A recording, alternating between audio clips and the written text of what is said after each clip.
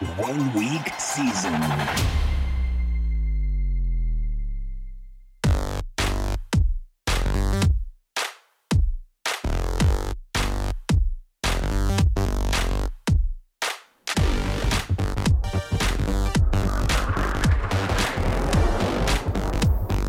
OWS fam, what's going on? Hilo again, bringing you another divisional breakdown, what to expect moving forward / what has changed this off season. We are going to tackle the AFC North in this recording. Again, I'm almost through writing up the entirety of this for all 32 NFL teams, almost 10,000 words. So if you're looking for all this information in written form, that should be posted to the site here shortly before I can jump into the Edge write-ups, which I am absolutely stoked about. All right, let's dig into it. Starting with the Ravens. Obviously, they lost J.K. Dobbins for the season.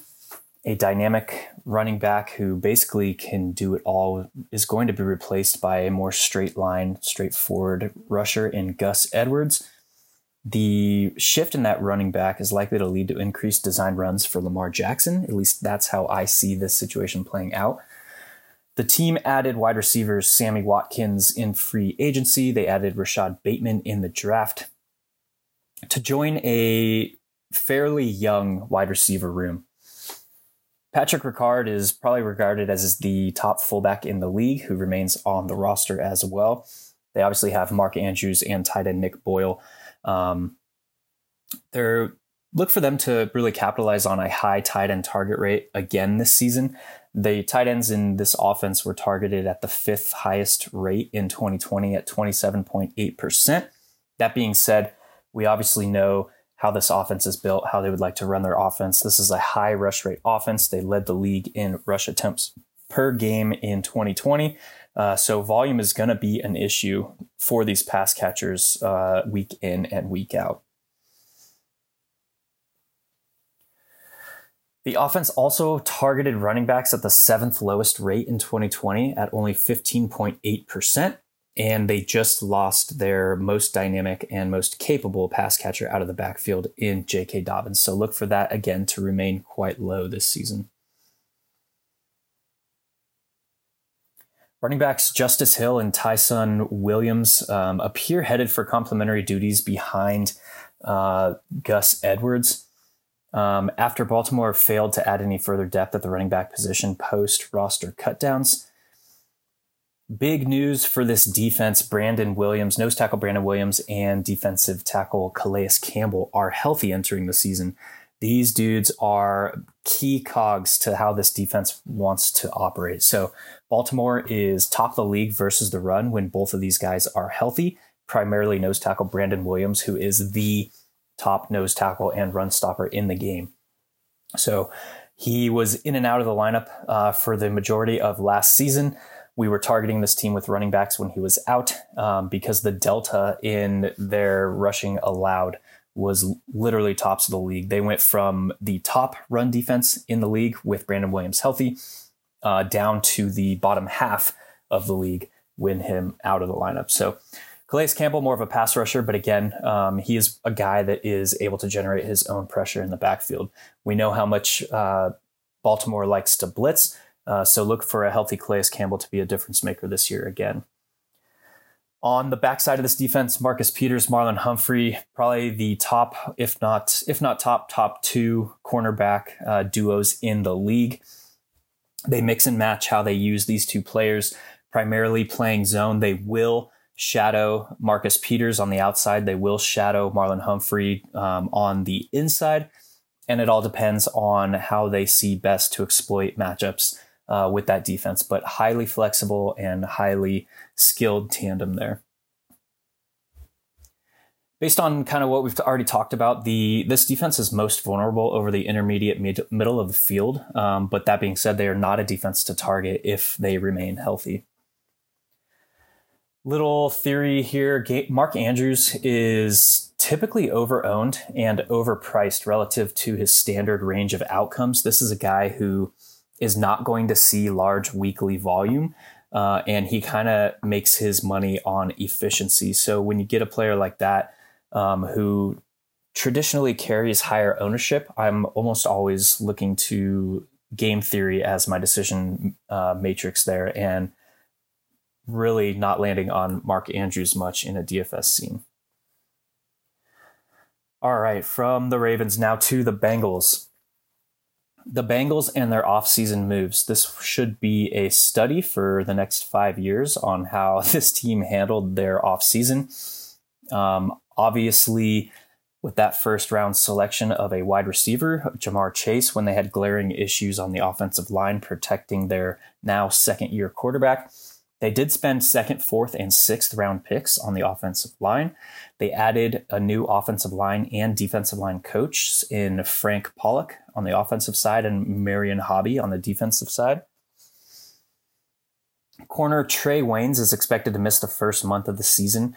That's going to leave recent additions Chidobe Awuzie, who was graded at a 52.0 overall by PFF in 2020, and Eli Apple, who played only 2 games and had 0 passes defended in 2020 to start the year at corner. Eli Apple had an extremely promising start to his career, but fell off towards the tail end of his time in New Orleans. And these guys are going to be corners to attack to start the season. Corner William Jackson, the secondary's top-rated player, left for Washington this offseason. So now looking at Lou Anarumo's defensive scheme, he runs a man-heavy defensive scheme, which also struggled to get to the quarterback in 2020. So when you are not creating pressure in the backfield on the quarterback and you're running a man-heavy scheme, obviously that's just allowing additional time for those wide receivers to shake open, and they struggled against the pass because of it in 2020, and I expect that to remain fairly consistent moving forward. If Chidobe Awuzie and Eli Apple are left in man coverage to start the season, I expect them to get absolutely eaten up. So I'll be targeting this team with pass catchers to start the year, and that will be a little bit less sneaky or under the radar than other spots I'll be looking to attack, but this one is just so glaringly obvious that I have no problem taking wide receivers against this team at ownership. Cincinnati, now over to the offensive side, they ran 11 personnel, a league high 76% of the time in 2020. Based on what they did in the offseason, spending that high draft capital on Jamar Chase, I expect that trend to continue. The Bengals brought in tackle Riley Reiff, who brought him in through free agency. They drafted second-round rookie Jackson Carman. They drafted fourth-round rookie tackle Deontay Smith, and they drafted sixth-round rookie center Trey Hill to help that dreadful offensive line. Even with that said, PFF grades this unit as the 25th ranked offensive line heading into 2021. Overall, this offense or this team played at the 16th ranked situational neutral pace of play in 2020 at 30.31 seconds per play. So not really pushing the pace. That additional volume that we saw last season was primarily based on their defense struggling so much.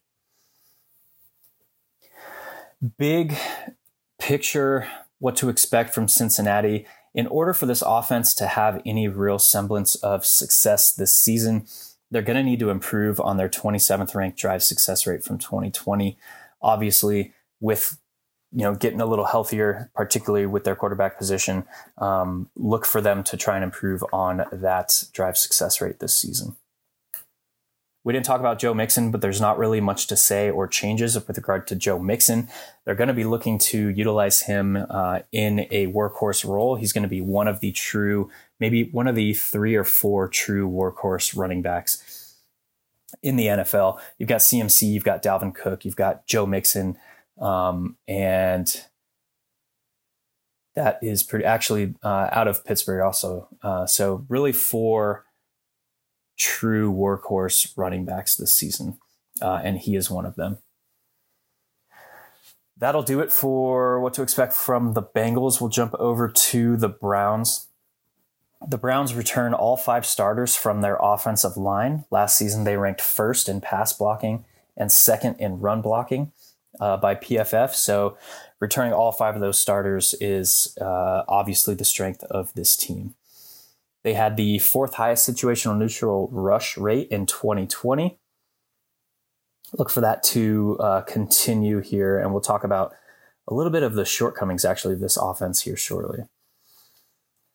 Nick Chubb, his snap rate was managed more last season than we've seen in previous years. He averaged just 51.6% snap rate in the 8 weeks post coming back from injury. In those weeks, he averaged 18.5 running back opportunities, defined as rushes plus targets. Overall, Cleveland averaged 30.4 rush attempts per game in 2020, which was fifth most in the league. And it's likely that we see these two trends continue into 2021, both with Chubb's snap rate as well as the increased rush attempts. That means we're likely to see another 14 to 16 weekly running back opportunities for backup running back / change of pace / actually good running back Kareem Hunt, with Nick Chubb typically a typical standard range of outcomes in that 18 to 20 running back opportunity range.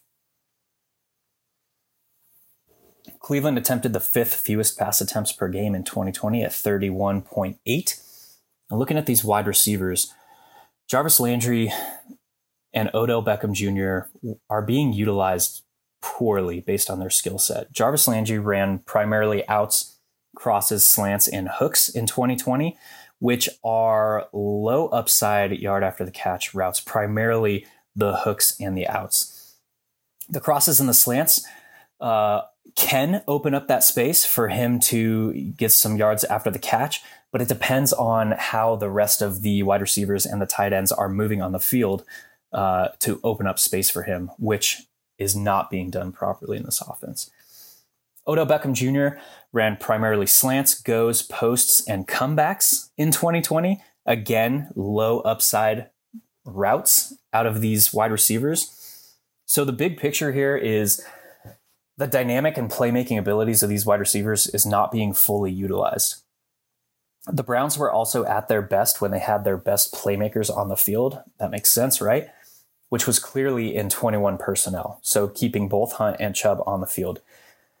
Going through this team, I thought I would find at least 20% 21 personnel. This team ran 5% 21 personnel over the second half of the season. And that is just egregious error to me. This team could create mismatches on all three levels of the field with the threat of Chubb rushing, Hunt out of the backfield, Landry and Odell Beckham Jr. running mismatched and intertwined routes as opposed to low upside routes, but they're just not. Now, it remains to be seen how they adapt in the second year under offensive coordinator Alex Van Pelt, but from what we saw last year, a very, very low upside creating offense.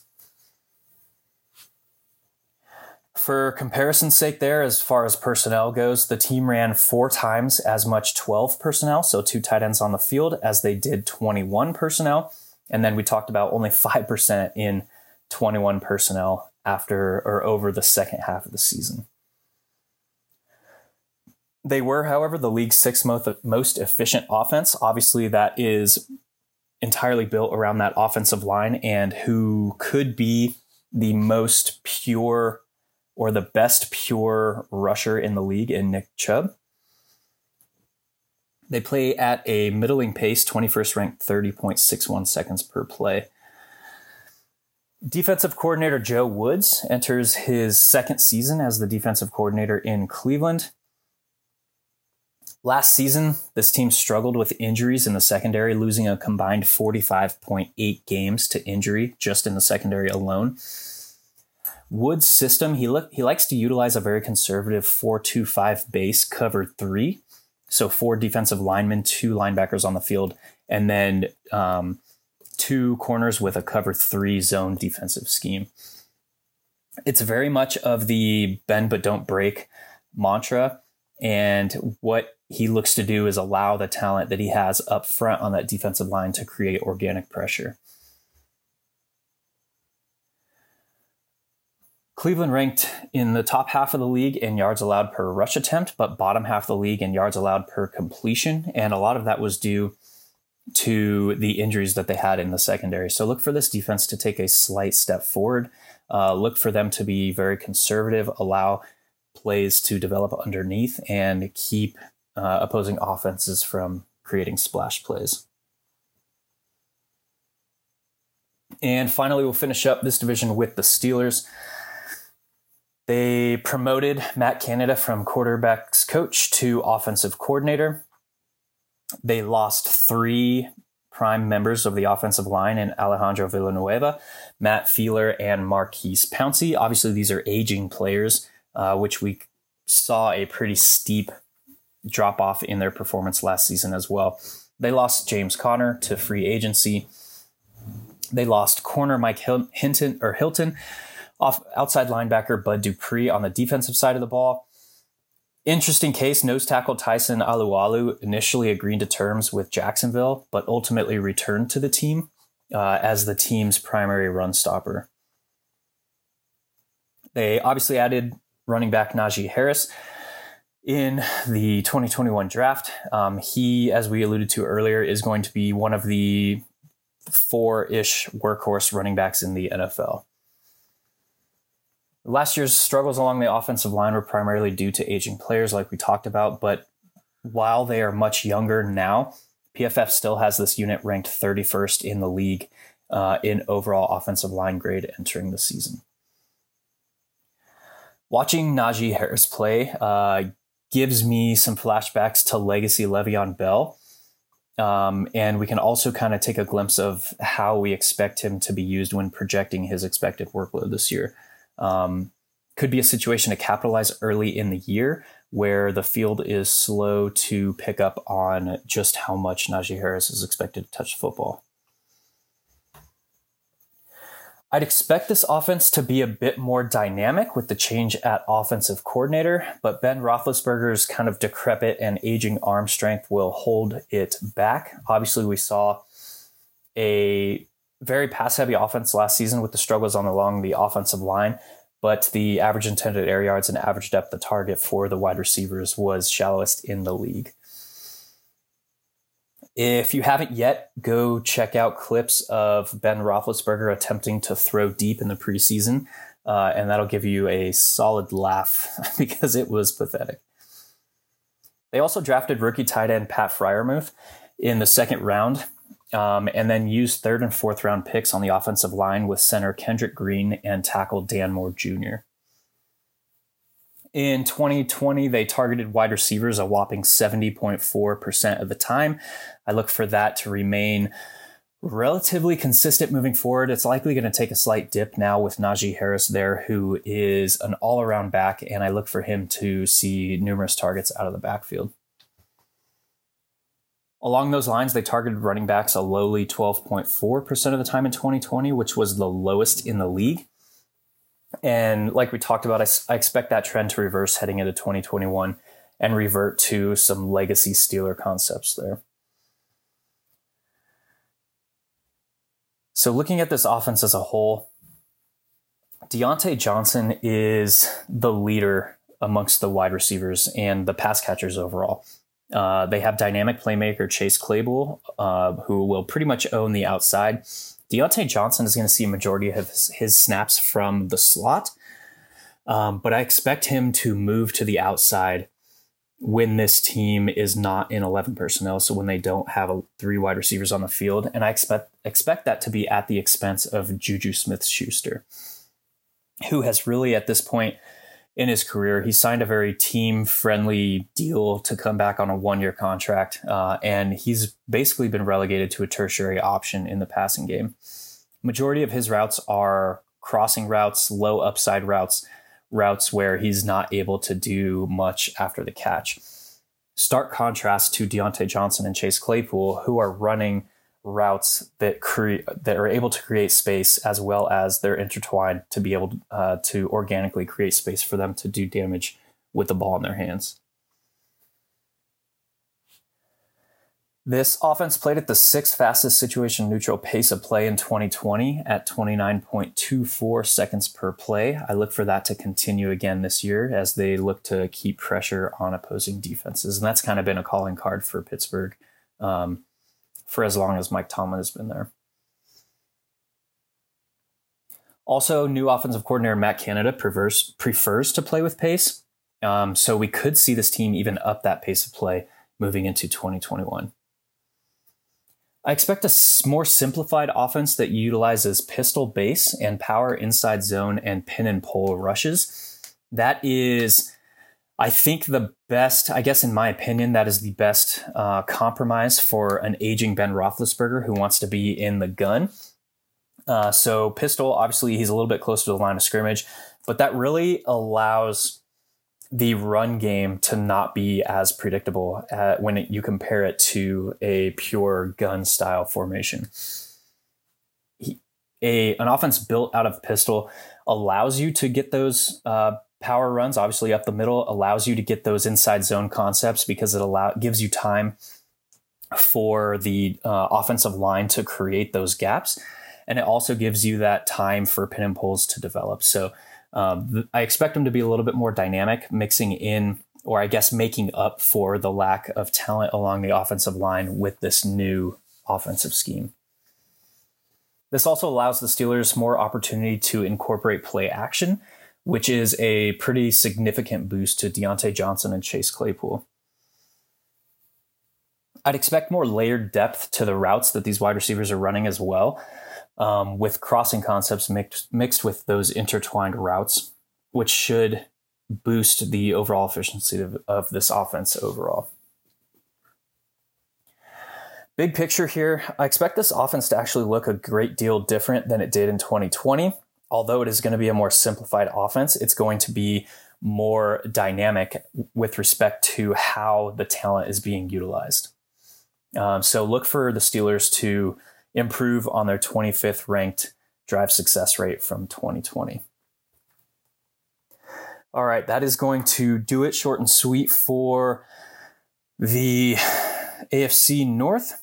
I'm going to roll straight into the next division that we're going to cover, which is going to be, I guess it doesn't matter because these are coming out sporadically. But anyway, I'll be back here shortly. See ya.